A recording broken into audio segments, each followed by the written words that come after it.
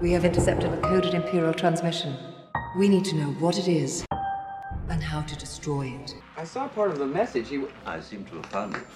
This is Star Wars Declassified, the Star Wars show where Nerdables host R.A. Rain and Chris Kohler declassify the Star Wars universe one episode at a time. Sir, I am fluent in 6 million forms of communication. This signal is not used by the Alliance. It could be an Imperial code. Several transmissions were beamed to the ship by rebel spies. I want to know what happened to them. Start over. Hello, and welcome to the latest episode of Nerdables Presents Star Wars Declassified. Declassified. Close enough. Star Wars Declassified? Yeah, there you go. Star Wars Declassified is the show where my partner Rich and I take a single Star Wars topic and wax poetic about it with fact, opinion, and speculation on a singular topic, or it can be broad, it can be specific. For this episode, we're going to do something a little different. Today we're going to talk about canon, but we're going to focus on what bugs us. Little history for canon. October 11th, 1977, the Star Wars universe received its first official expanded universe story, although the EU term would not be coined for several more years. That day saw the release of a Marvel Comics Star Wars number 7 titled New Planets, New Perils, and featured the very first Star Wars content that was not featured in a film. Soon, new novels like Splinter of the Mind's Eye and the Han Solo adventures joined the comics in detailing our heroes' adventures not seen on the big screen.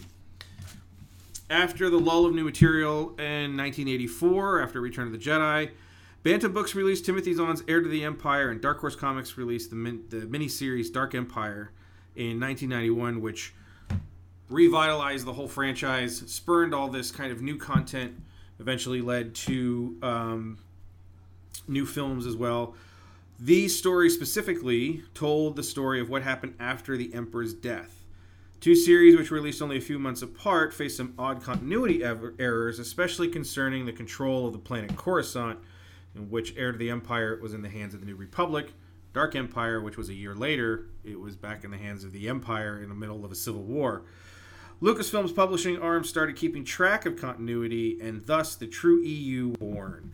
Throughout this expansion of new books, comics, video games, and eventually prequel films and cartoons, George Lucas had said that all material outside of the visual media, which was the movies and eventually TV, were not canon, meaning the events in those stories could be changed and rendered moot at any time. After Disney acquired LFL in the fall of 2012, they announced that they were going to make new films right away, continuing the saga.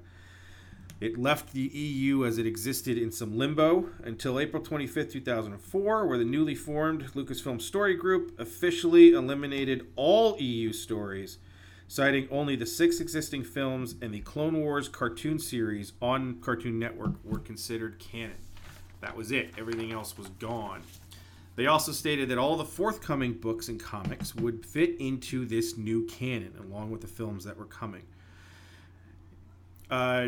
So this changed some things. There were things that made a lot of people mad, but that's actually not what we're focusing on. It's more the idea of what canon is, and the idea that sometimes you have something a lot of people call headcanon. There's things that you believe in the Star Wars universe, or you want to believe in the Star Wars universe, and then somewhere down the line, Lucasfilm, a story will come out which kind of changes what you think about it or what you want to think about it. And those are kind of the things that we're going to talk about today. We're huge fans, and we love Star Wars, but there's always those things, those canon pieces that bug us. And what we've done today is we're going to discuss 3 of them each on this podcast. And the rules we kind of made up for this is it has to be something having to do with story. Not liking a character like Jar Jar, that doesn't count. My big issue with Chewbacca not hugging Leia in Force Awakens after Han dies, that doesn't count. That doesn't change the story at all. Right. You'll see as we go through these topics, they're things that either come to explain things or change things. Kind of like the midi-chlorians. Yeah. We'll get into that in a minute, especially since I'm going to have you go first. But the idea in terms of, just kind of setting ground rules for it isn't something like, oh, I didn't like Jar Jar, or oh, I don't like the Ewoks. That doesn't matter. It's got to be something, as you'll see as we start talking about it, it's a thing that affects the story as a whole. It either affects the way that something works, the way that the Force works, the way that the story works, the way that the clones work, or it's something where you kind of look at it and you're just turning your head like, I really don't like that change. Yeah. It's not on here, but one of the things I thought of is when they changed Darth Maul's origin. Right. They had him. It wasn't necessarily a hard pressed origin, but he was a Zabrak.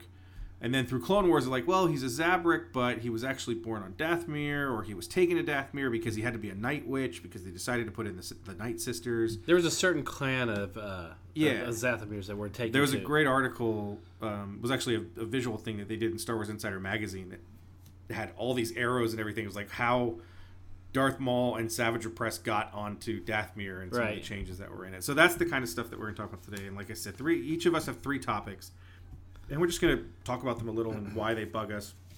And I'm sure the other person will have an opinion for it. So I'm going to start with you. So Rich is going to give you one of the things that bugs him in terms of what we now consider to be canon according to Lucasfilm. And they're not in any particular order. Which ones were strongest? Because the biggest thing that's going to bug me is the fact that Chewbacca doesn't hug Leia in Right. Force Awakens. It drives me nuts every time I see that film. One of the things that really bugs me is the droid factory in Episode 2. And you can slash that with the C-3PO head on the battle droid and the battle droid head on C-3PO's body. It bugs me so bad because it's so out of... First, the change over the head just being put onto the body doesn't seem to work with the mechanics of the droid itself. It's just... Either droid. Either droid, yeah. How you can just magically almost pop on the head and there's not a lot of real wiring and anything or intricacies. Wow. That have been, added to. I still can't say declassified. Apparently, there wasn't anything in the programming that would change the droid enough to cause what we saw in the films. And the big problem with the Droid Factory was that it was shoehorned in pickups, 2 months before the movie came out, because they felt like they needed to have something to get Anakin and Padme to the arena.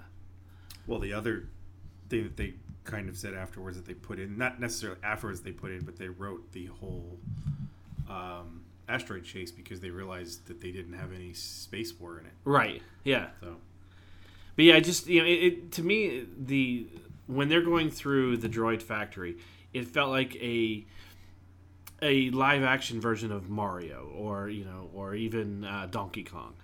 They're jumping over things. They're going underneath. It felt like Mario a platform. Fits. Huh? Yeah, it's a platform. It's almost like a platforming game.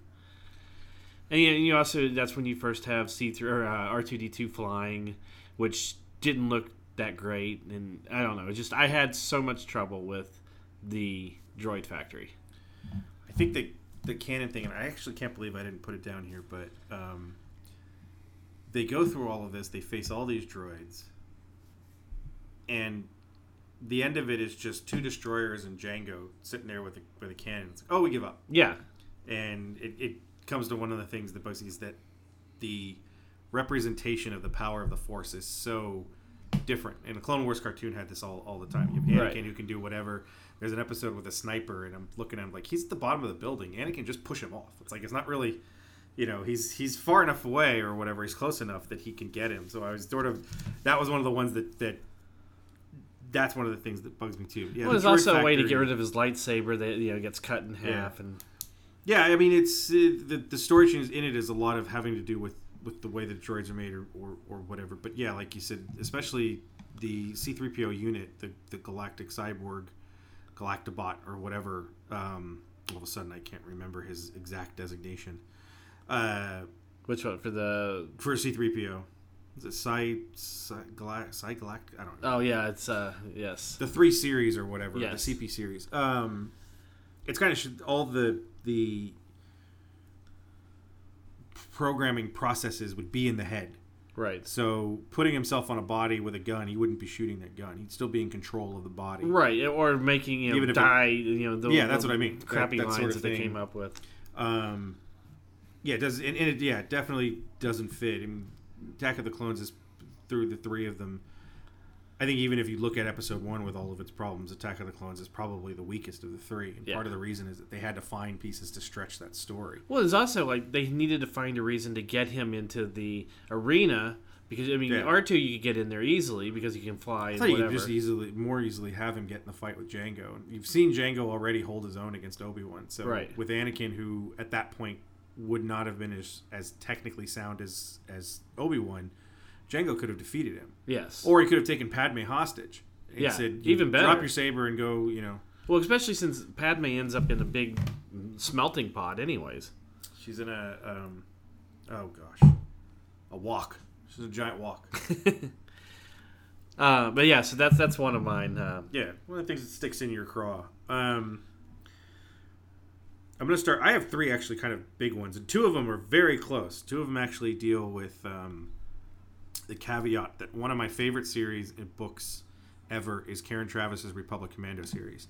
And in her series, and then also the books that she wrote in the Star Wars Legacy book series, which were much, much later in the future, but feature Boba Fett, she really shaped Mando culture that had never been really explored before. There was a little bit in Knights of the Old Republic, the comic book series, and even in the game, but it really didn't establish what Mandalore was, what the Mandalorians were, and she did a great job of putting this all together, and then they threw it out in Clone Wars. And one of the reasons this is one of my biggest bugs is she did a book called Imperial Commando where she was continuing this story after Order 66. Order 66 ended the Republic Commando, obviously because of the creation of the Empire. And those characters moved in. A couple of the characters became Imperial Stormtroopers. The other ones that had been able to get away, spoiler alert, were living their lives. And there was one book released, and then she felt betrayed's too strong a word, but a sense of, well, the stories that I came up with, they don't have anymore. I think betrayed's a good word. So betrayed's too strong because she didn't. Yeah, because she wasn't. A lot of people have accused her of being very, whiny about it. You took my toys away. I'm going away. But she basically said, Lucasfilm as a whole has removed a lot of the stories that she had by the Clone Wars episodes that revealed that during the time of the Republic, at least the later time of the Republic, Mandalore itself was a pacifist world, and none of that is in Karen's books, even though they take place at the same time. Do you think that was more George or Dave Filoni? Well, everything's approved by George. It started with Dave Filoni. It fit the story they were trying to tell, because they were trying to tell the story of Satine, and they were trying to tell the story of the Death Watch. Right. And put all that together. Because they got back to it more of it, especially when you get to the end of Clone Wars. Yeah, and then but it into still Rebels. doesn't fit into what she had, because her story takes place right up to episode Order 66. Right. Darth Maul's not in charge. Right. So all of that is all added. Yeah. Anyway, so it kind of ruined that Imperial Commando. She also didn't have series. a Darksaber either, did she? No, she didn't have any of that. Yeah. The Mandos are not a race. She had established the Mandos, and I'm probably going to get a little bit of this wrong because it's been years since I've read them. The Mandos are completely nomads and mercenaries. Right. They're people who come to Mandalore to become mercenaries. They join into Mando culture. They then consider themselves Mandalorians, and then they turn around and become usually bounty hunters, mercenaries, or so on and so forth. When you get into the Legacy books, there's a big part, because part of her story in that is Boba Fett is trying to... The Mandalore is trying to get Boba Fett to come back to the planet to basically become the president or the king of the planet so that Mandalorian culture can come back, and that was a big part of the later parts in that series. Sure, okay. So for me, one of the things that bugged me is making this warrior culture a pacifist planet for any amount of time. But Filoni did it because he wanted to tell the Death Watch story. Mm-hmm. He wanted to eventually tell the Darth Maul story, where they kind of flip everything around. And of course, we have the stories now in Rebels. And I don't absolutely hate them, but I did hate what they did. Because they erased a lot of the stories that I really liked in the characters that are in there in the Karen Travis Republic Commando series, because she uses Mandalorians as the live training sergeants for the clones. Right. And there's a lot of stuff with clones in there, and that's going to be part of my second one. Do you think it would bug you as much if you hadn't read the Travis books? Probably not, because no one would know. If you don't read them, then... But there are things like your next one. Your next one... that I know you're going to talk about, and I don't want to get into it because I want you to go through it. But your next one, can bug you without having read the book. That is, It can, but the reason it does is because the other explanation is better. And we'll get into that in the second one, but I want to do yours first, and then we'll get into that. I want to save the big one for last because I know it bugs you too. So one of the things that really bugs me. me. One last. One of the things that really bugs me is the added scene for episode 4 with Han and Jabba. The greatest scene in history. Now, see, I don't mind a lot of the added scenes to the Star Wars saga. There are things about them, with Darth Vader and the Return of Jedi. It's horrible, but it doesn't bug me as bad as this. Blinking Ewoks. Well, this is the largest one. The other ones are all cosmetic. The stuff in Jabba's dungeon, Bespin is very cosmetic. Right. My big thing is they removed Boba Fett's original voice. Yeah. They used Temuera Morrison in it, which I've never liked because I love Boba's original voice. Especially Jedi. It's so cosmetic in it. And then the Blu-rays with the no is the worst thing. Well, and then changing and putting Hayden Christensen as a ghost, which is pretty bad. That fits as a canon one too. Yes, it does. Yeah. I forgot about that one until just now. But the Han and Jabba one. There's a sequel to this podcast. Yeah, right. The Han and Jabba one really bugs me because it's so out of character.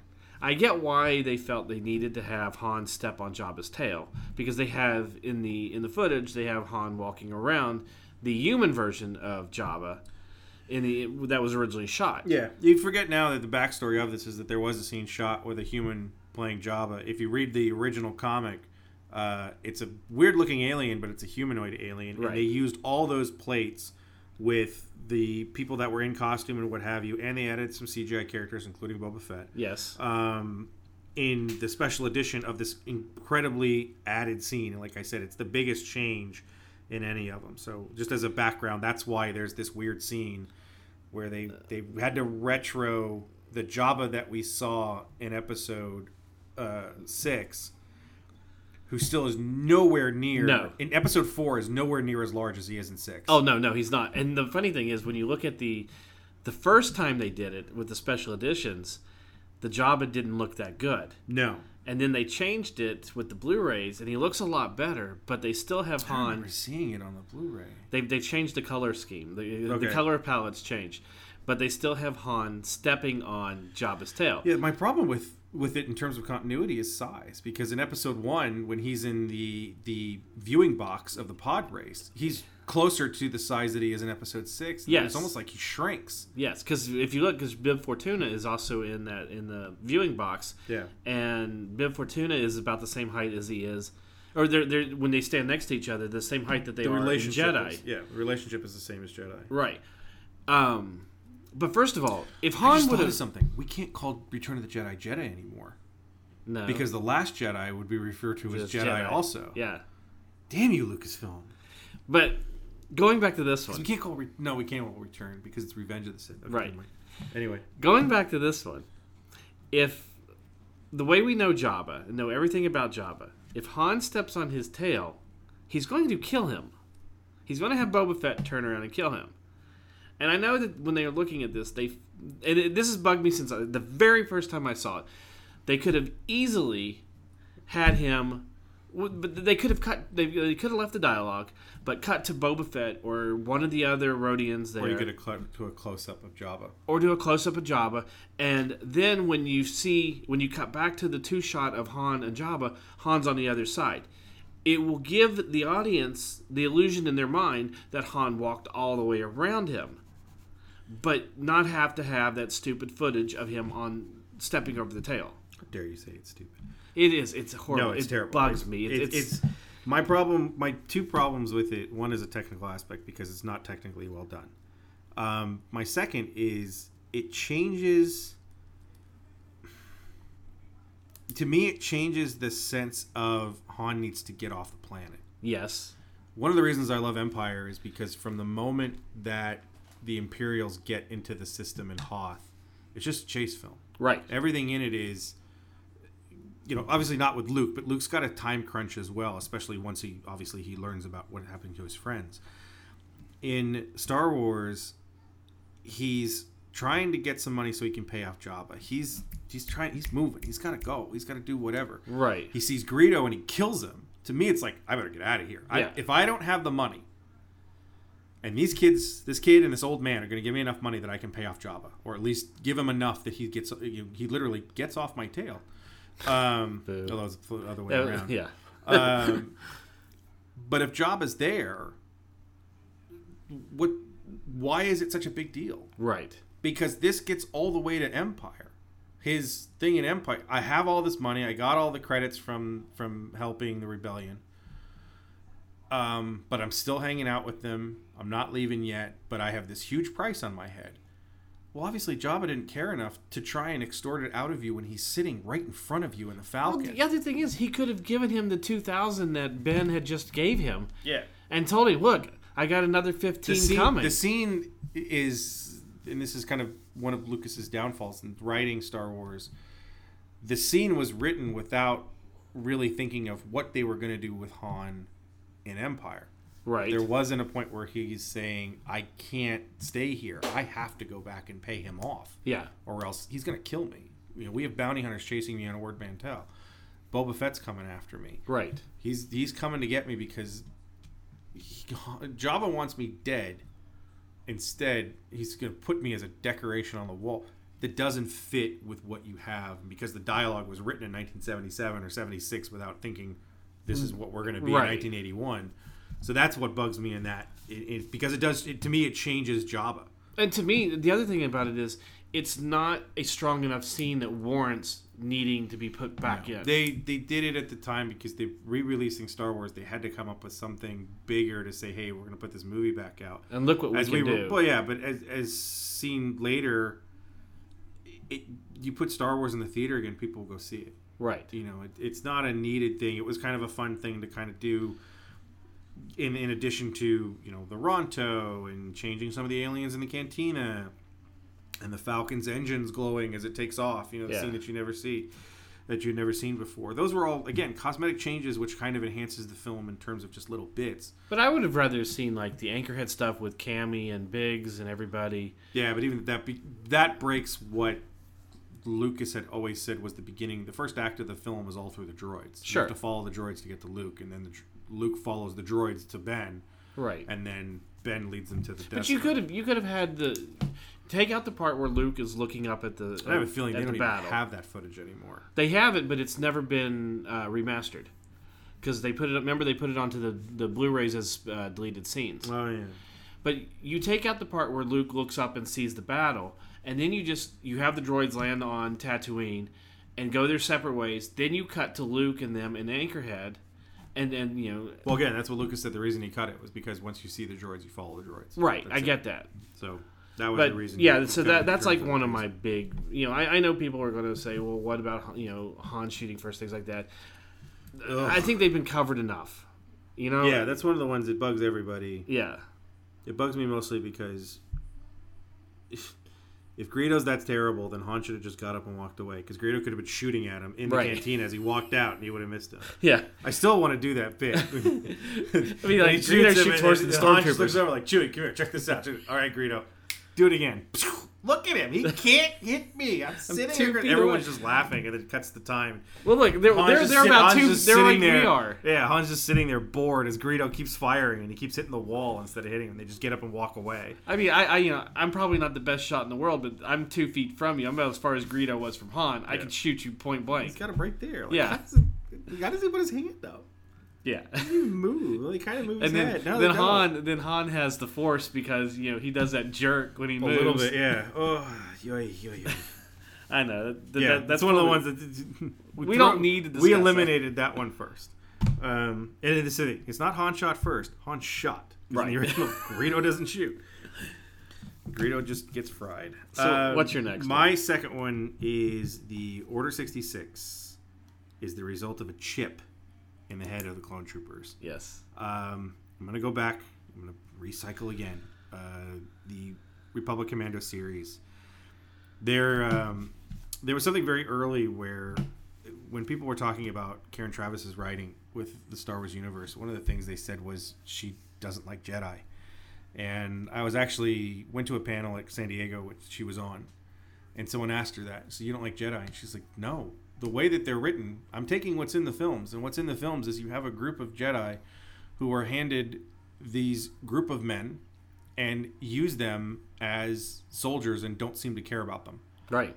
So she was very, taking what was in the series already and using it to kind of extrapolate what she decided. And if you read the books, the 2 Jedi in it are not great Jedi. Yeah. They're good people. They're not great Jedi, and that was part of they leave the order, whatever.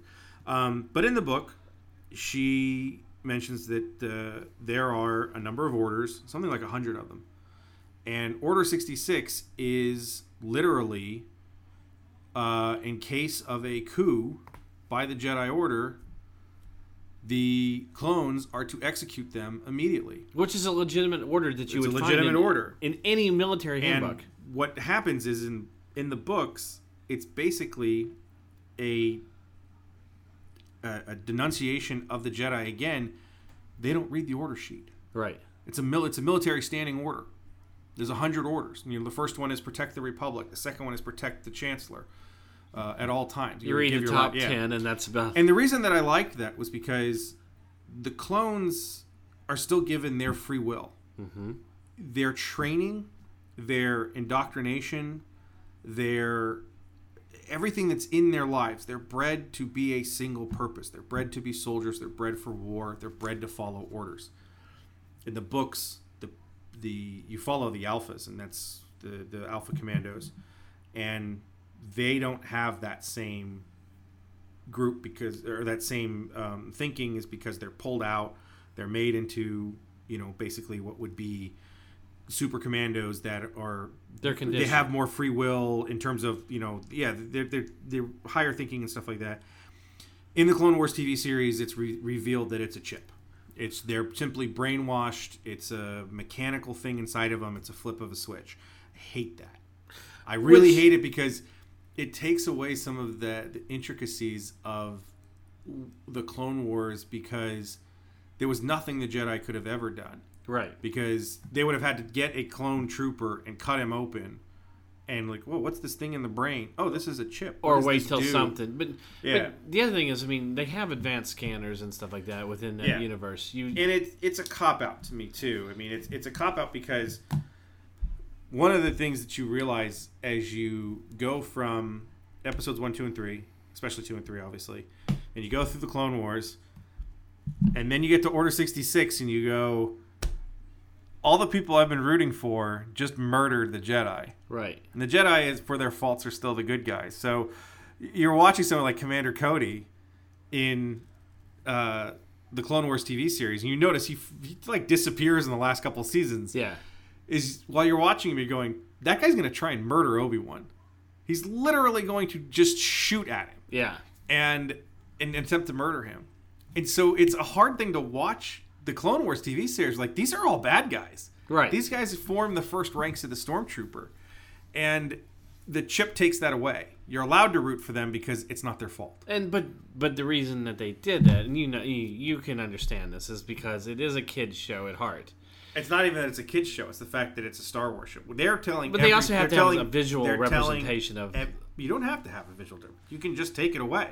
Yeah. It's an easy thing. It never had to be really explained. No, that's my problem with it. We'll get to one of yours.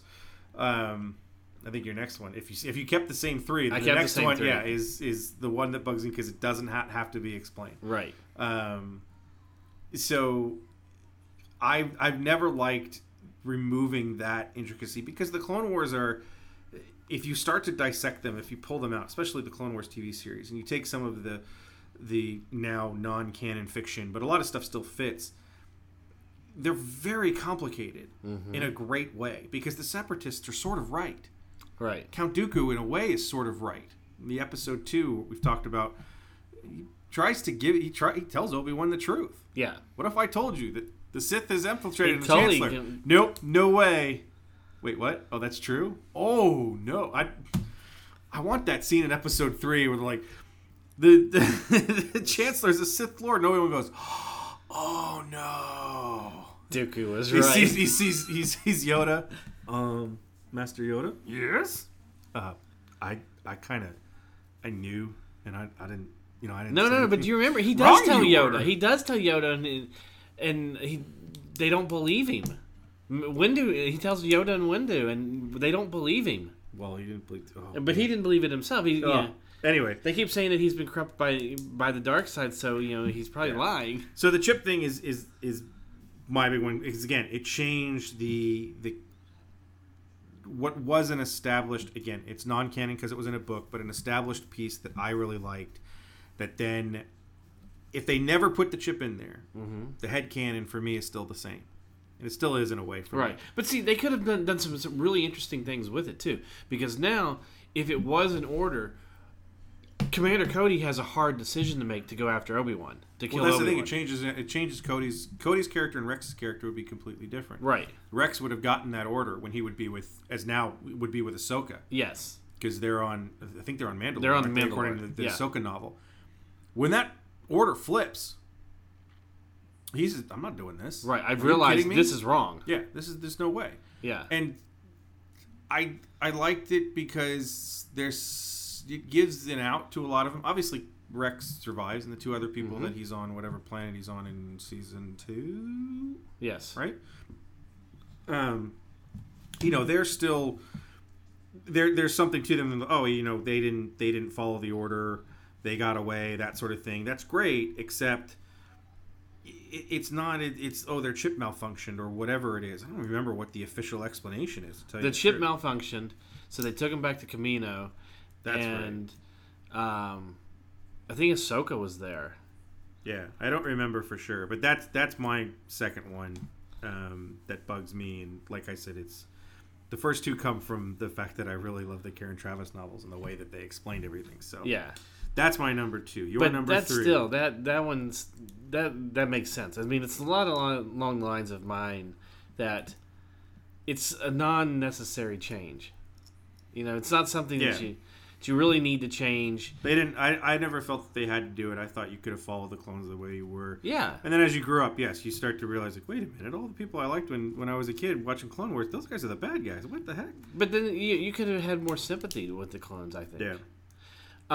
Your final one. My final one, and I know this bugs you too, and as soon because I read it doesn't bug me as much because of what happens after, but I'll let you do it. So, when I first read the Ahsoka novel, and I saw this change, or I read this change, and then I also heard about it, what they were talking about online about doing this, it really bugged me because I've always liked the idea, and it could probably be from playing the Knights of the Old Republic game, is that there were a few colors of kyber crystals.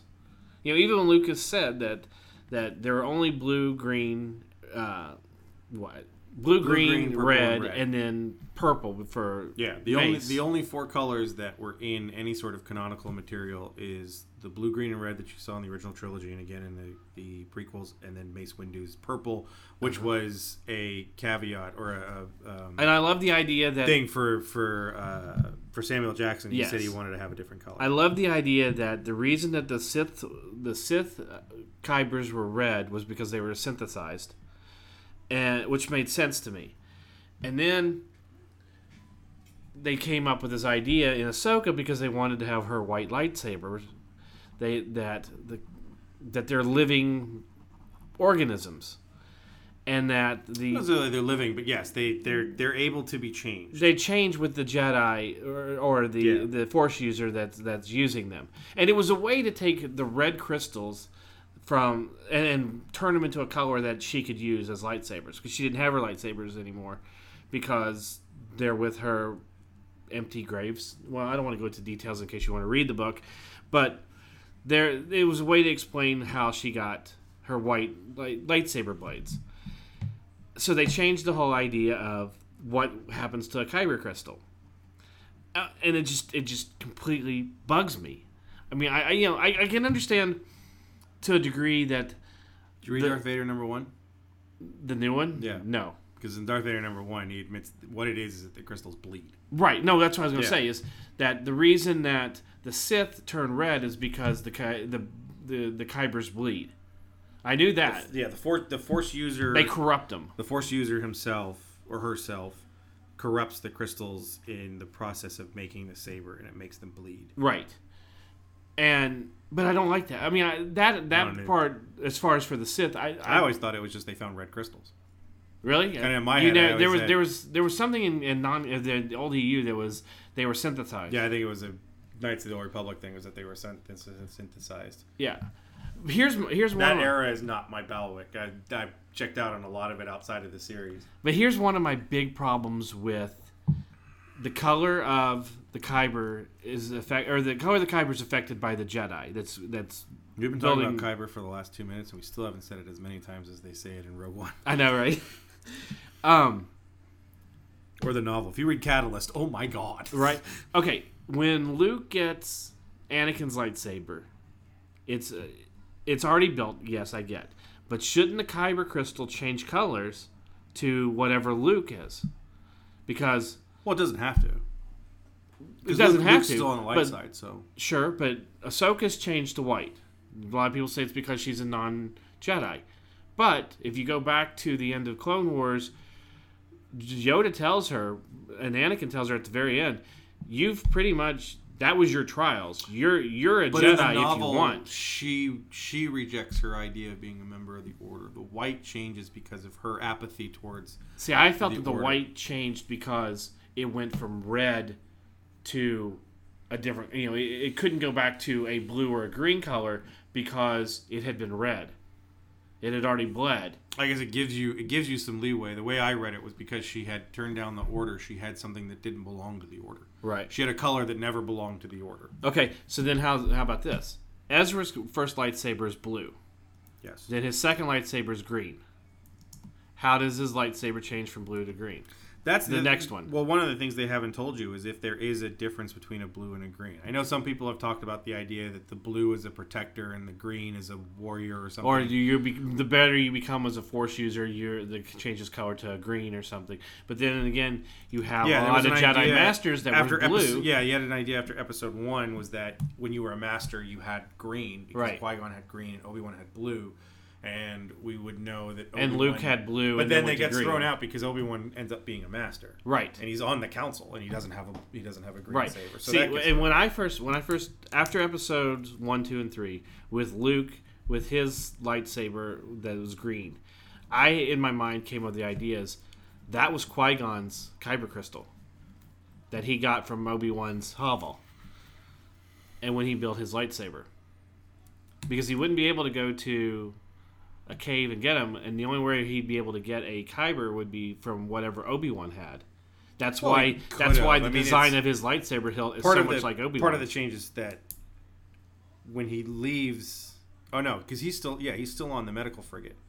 So he's got time to go find a Kyber crystal. Sure. Because he's not doing the thing. Yes, and now you can throw that out, too, because there's no canon that he built it on on Tatooine. There is.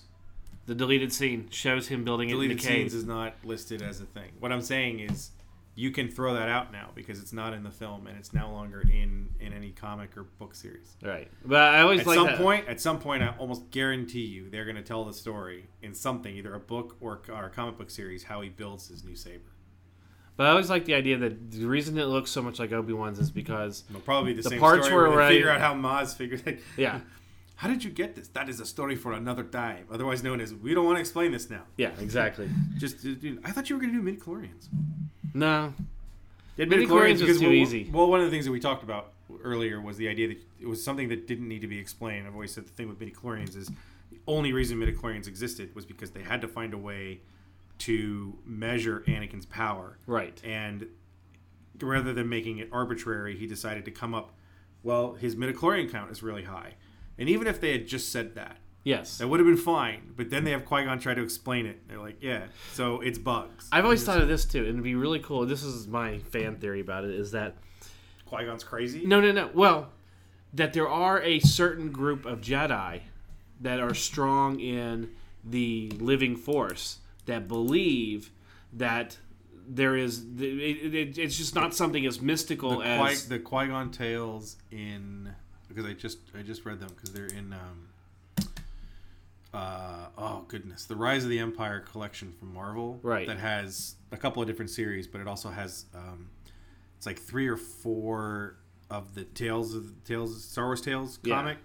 They have the Qui-Gon ones, and it's very much the idea that he is, and it's in episode 1 too, that his connection to the Force is very different.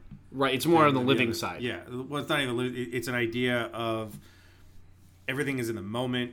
Yes. It's not really focused on trying to predict the future. It's not even dwelling on the past. It's just you make your action based on your decision immediately in a good way and sort of this thing. So yeah, there's that there. And I want to say that the novelization of episode 1 has a lot of that too.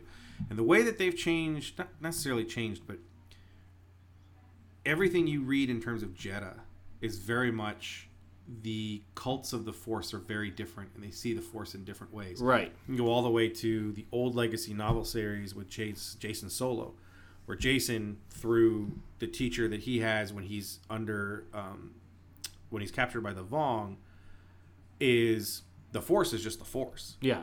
The Force doesn't corrupt you, you corrupt it. And so you can use what would be considered a dark side power. And remember, Luke chokes the Gamorrean guards, and he shouldn't be able to do that. Right. Well, technically, mind trick would be The mind trick depends on what you use it for. But yeah. the idea of choking someone, they kind of said it was choking someone, the Force choke, the Force lightning, and the ability to stop a blaster bolt with your hand were all dark side powers. Right. Jason basically says, well, I can use all those because I know I'm not a bad guy, so I'm going to use all that. And then, of course, he goes crazy. Yeah. The midichlorian thing is all they had to do was say, oh, I've never seen a Jedi with a midichlorian count this high. And someone must have watched that screening and just went, what the hell's a midichlorian? You're right, I should explain that. No. Yeah. I always go back to the Dragon Ball thing. When Dragon Ball Z, when Vegeta has a scout and he sees Gohan for the first time, he says it's over 9,000. 9,000 what? It's just the way that he says it and the way that he delivers it knows that there's something special in there. Yeah. So, I mean, I knew, and we've talked about it on the show. Excuse me. More so on Nerdables, I think, that, about the midichlorians and... Oh, yeah, that's the only place we've talked about it. We haven't talked about midichlorians yet. Because we've only done 2 shows. Right. My final one is going to be... It's a little weird, and it could change. But it's kind of my initial reaction to The Force Awakens. And very specifically with Luke Skywalker. Okay. And it comes from the belief that Rey has some sort of relation to him. And obviously it has also to do with the story of Kylo. And that is, Luke is my favorite character. He's always been my favorite character. He always will be my favorite character. I love the way that they treated Luke in the EU with him becoming a master. In the Legacy book series, when he saves his son from Jason, the way that he's described and that he's all but toying with Jason as he's battling him, that he could end this at any point. Right. And from Jason's point of view, it's told from his kind of point of view, it's like, I can't do anything. Like, at any point that my uncle wants to kill me, he could, and he's not doing it. Yeah. He's toying with them. And then at the end, he basically just pushes him out of the way, takes Ben, and says, let's go home, and leaves Jason alive. I loved that version of him. The version I don't like is the one that abandons the entire galaxy to go live on an island because something goes wrong. Yeah. It bugs me to no end that this is what happens with Luke. Because his hero journey, he's not the ultimate hero. In the EU, he's the ultimate hero. He's always there for the rebellion, the Republic, the New Republic. He's always there for his sister. He's always there for Han. He turns to the dark side in order to learn from it so that he can defeat the Emperor, which goes wrong, and then Leia saves him, and they defeat the Emperor in Dark Empire. And then the Emperor comes back, and then they defeat him, and then the Emperor comes back again. The Empire's End, which is god-awful. Just read Dark Empire. Flip through Dark Empire 2 because some of the visuals are cool, but I really don't like Dark Empire 2. Empire's End is worthless. Empire's End is horrible. But that's and the people version wonder of why Luke. a lot of EU got canned. Yeah, well, the EU got canned because it's like, here, JJ, here's 8,000 pages worth of story you have to make fit. I don't want to do this. Well, sorry. And again, I'm owning up to we don't know the story yet. Right. But at its surface, and coming from the belief that Rey is connected to him in some way, I still think they reveal she's his daughter. But in a way, he's doing what Obi-Wan did. I know he's doing it. But the fact is that he's abandoning his family, his name, his cause, when Maz says to Han to get back in the fight, the only fight that matters, the fight against the dark side. Right. Put that into Luke. Oh, I couldn't teach Ben Kylo. He kills everybody. Do you think that's why it would make more sense for Rey to be his daughter? Well, yeah, I've always said that part of it is because of what happens to Kylo, Luke, and if you watch the trailer, Luke's idea is this needs to stop. Right. This whole thing needs to stop. This is worthless. Just let people be people. You know, there shouldn't be let the Jedi, let the Force. And his idea is she needs her own. She needs to follow her own path. Yes. She should never know she's a Skywalker. She should never know she's a Jedi. Everything for him goes wrong once he finds out that he's connected to Vader. Right. You know, again, we don't know where this comes from. Uncle Ben was right. It may get to the point where, you know, Luke says Uncle Owen was right. Yeah, Uncle Owen Ben was like Uncle Ben. Yeah. If Spider-Man. If you flip to that, then Ben's actually not that great. I mean, it just depends on where you go. Yeah, very true. It's like I said, I'm owning up to the idea that it may change, but at its surface for right now, the thing that bugs me is the idea that Luke abandons everybody. No, I get that. He abandons the Resistance. He abandons his sister. He abandons Han. He abandons his nephew. He abandons his nephew who he turned in this. Yeah, his failure with Ben / Kylo, instead of owning up to it and attempting to fix it, like Jaina does with Jason in the EU, where she knows she doesn't have a choice but to face her brother. And spoilers, super spoilers, if you haven't read the Legacy series, you're not going to like this, but she kills him. Yeah. She doesn't turn him back to the light side. Yeah. She murders him. And Han Solo's like, great, I had 3 kids, and 2 of them are dead. And 1 of them got killed by the other one. That's awesome. So that's the thing. Like, it sticks in my craw. Like, I don't want Luke to be the guy who abandons everybody. That's not the hero you follow. In the end, the only hero of your original 3, 4 if you want to put Chewie, 5 if you want to put Lando, of the 5, the only one that continues to do the right thing is Leia. R2. No, of the 5. I know. Of the 5. I know, I'm just saying. R2 and C-3PO technically don't have a choice. Well, C-3PO less so than R2. Neither of them. Well, R2's with Luke. So and that's the other thing. It's like, if Luke leaves, does he like leave R2 on the planet? Just sit there and like, okay, where's everybody coming? Well, no, because what I want you to do is shut down. Yeah. We're going to take you back to the base. And then when the story calls for it, you're going to suddenly come back to life. See, that's the problem. That's why the novelization of Force Awakens. Man. Because they mention in there that the Empire... I like Alan Dean Foster. I could not get through that. The wording in his style... It's hard, yes. God. But it doesn't change anything for you or ruin anything. Again. But they just say that the Empire has most of the Empire records... Or the First Order has the Empire records, so they know they have another piece of the puzzle. R2 comes back, or awakens, if you will, because he hears... God, the whole movie's about R2. Because he hears the fact that, the Empire records hold a key to the trade, the hyperspace lanes. He has all those records because he's never been... had his memory wiped. Yeah, he's never had his memory wiped. So he has all of the Old Republic, all of the Republic. One of the things, if he knows where Luke is, did he go there with Luke? He didn't have he has a missing. There's a missing piece. He has everything. Yeah. Anyway, so that's the last thing that kind of bugs me, or potentially has something where you just kind of go, Rrr, in terms of a story, because you're changing Luke's character. You're changing the hero, who's ultimately the ultimate hero in the first one. What he does, he saves his father. He faces down the Emperor. He renounces the dark side before he kills Anakin. Darth Vader. Yep. I'm a Jedi. He knows he goes up to the Death Star knowing I have a very good chance of dying. He comes close to the dark side when Vader mentions Leia. Well, also and when the Luke thing is Empire. Yeah.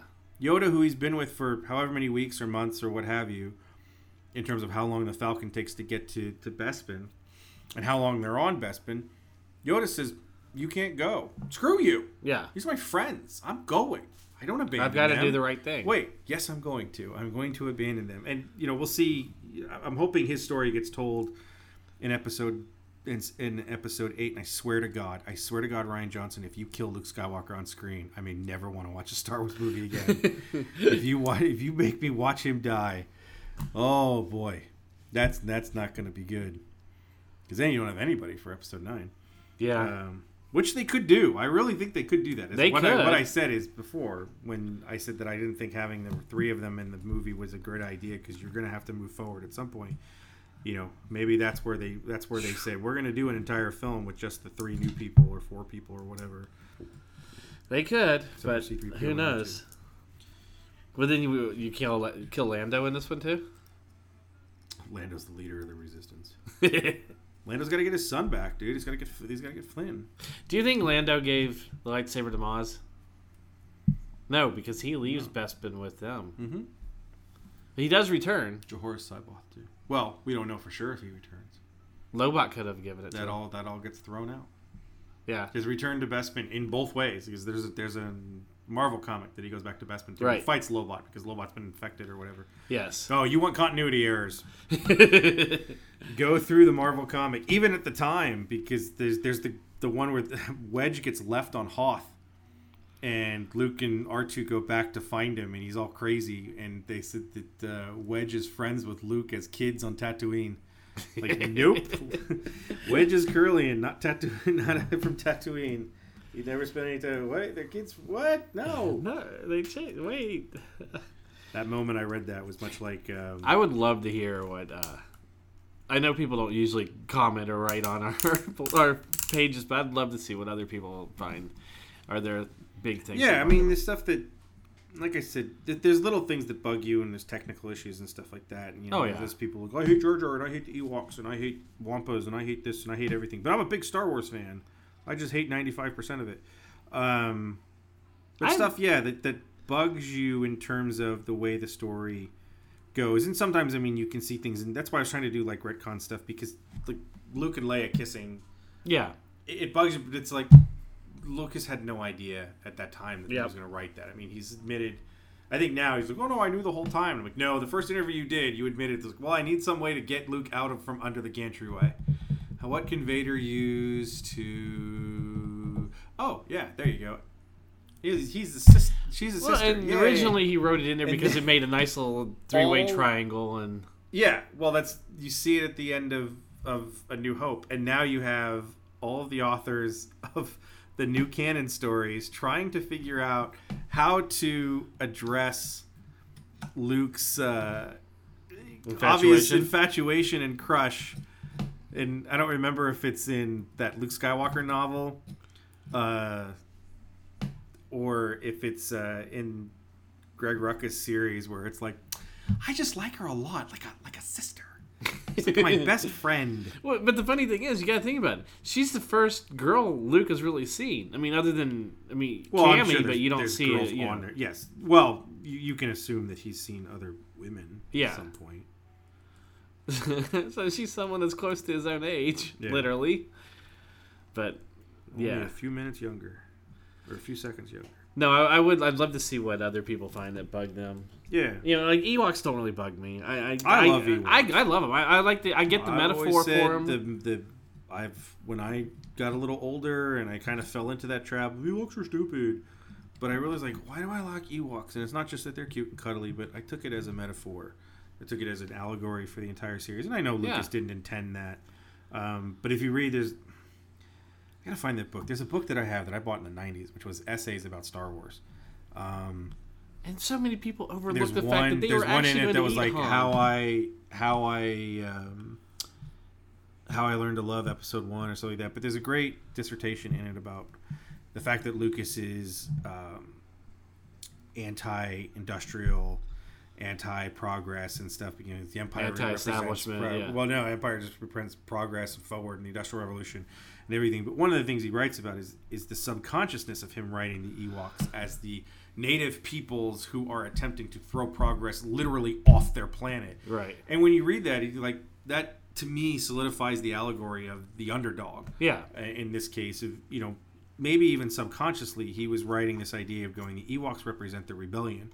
There's no way the rebellion should win, because the guys they're fighting built a machine that could blow up a planet. Right. And they're going to build up another one. Oh, wait, they did. And you get it in Rogue One a little, where the council's like, what are you talking? I'm not going up against this thing. Are you out of your mind? Yeah. I'm not going to get my planet blown up. So I've always brought that. So I'm fine with Ewoks. Jar Jar is Jar Jar. Who cares? Everybody has that crazy uncle or relative, or you know somebody that, you know. That great fan film where Jar Jar meets with him. No, you don't understand Jar Jar. The fans really, really... Misa, people hates Misa. They hate you. See, it's weird because it changes all the other films because you were going to be the Christ figure. What? The crude drawing. It was fantastic. Oh, that's great. But yeah, I mean, the Gungans are fine. That's the meme that's going around now. Who would win? 10,000 military-grade hardened battle droids or a couple of hundred fish lizards with water balloons? But that's the point. That's the episode. They always got to have those battles, those final battles between the people. Well, I mean, if you really want to get to the stuff that bugs you, I mean, Anakin as a kid flying the Naboo fighter into the... he was spinning. That's a neat trick. Well, again, that natural, or supernatural power, which we've seen with Rey. Yeah. Rey's able to defeat someone who's been trained. Yeah. With a lightsaber.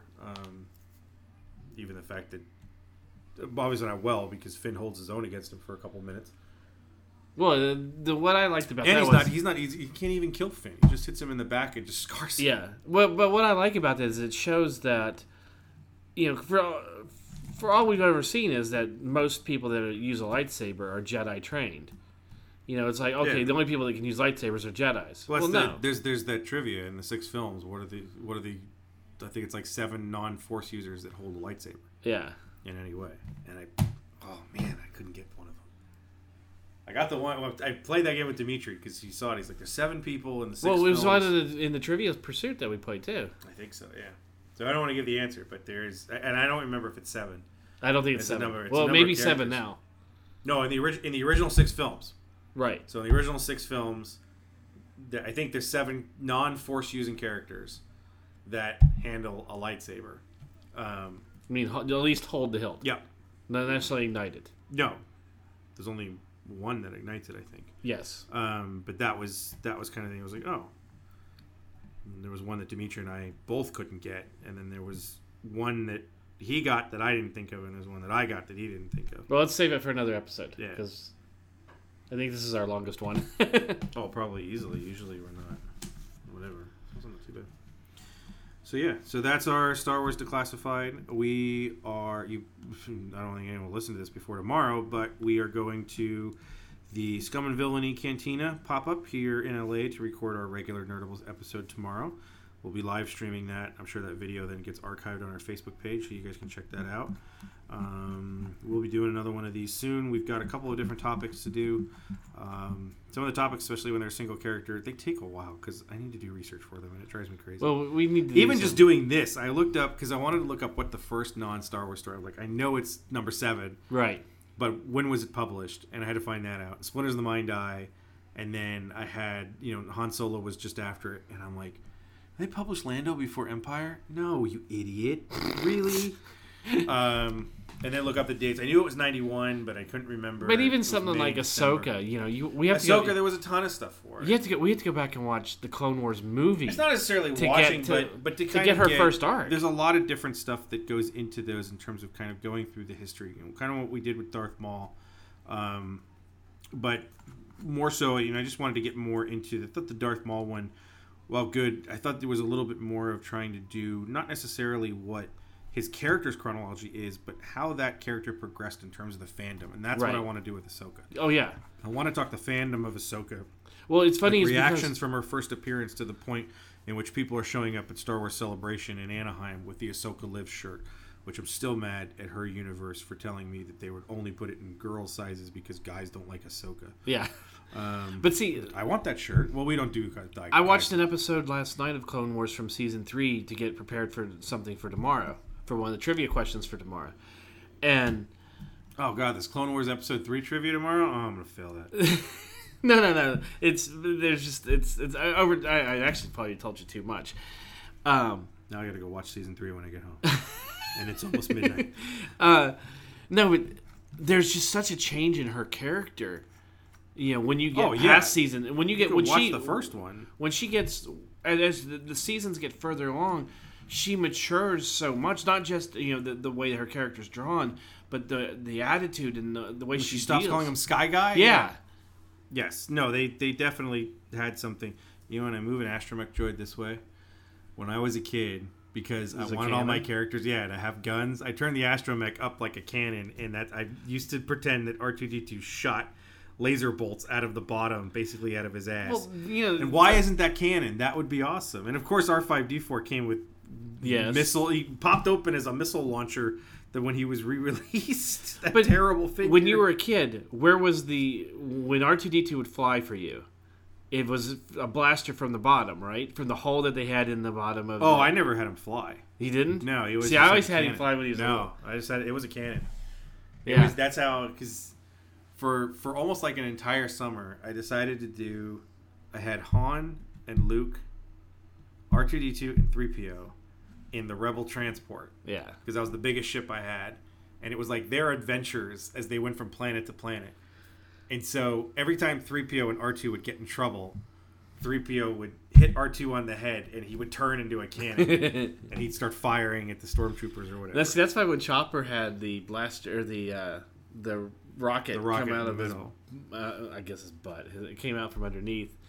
That's where I was like, oh, finally. That's how I always saw it. I can figure out how Chopper gets a rocket. We're way off topic already.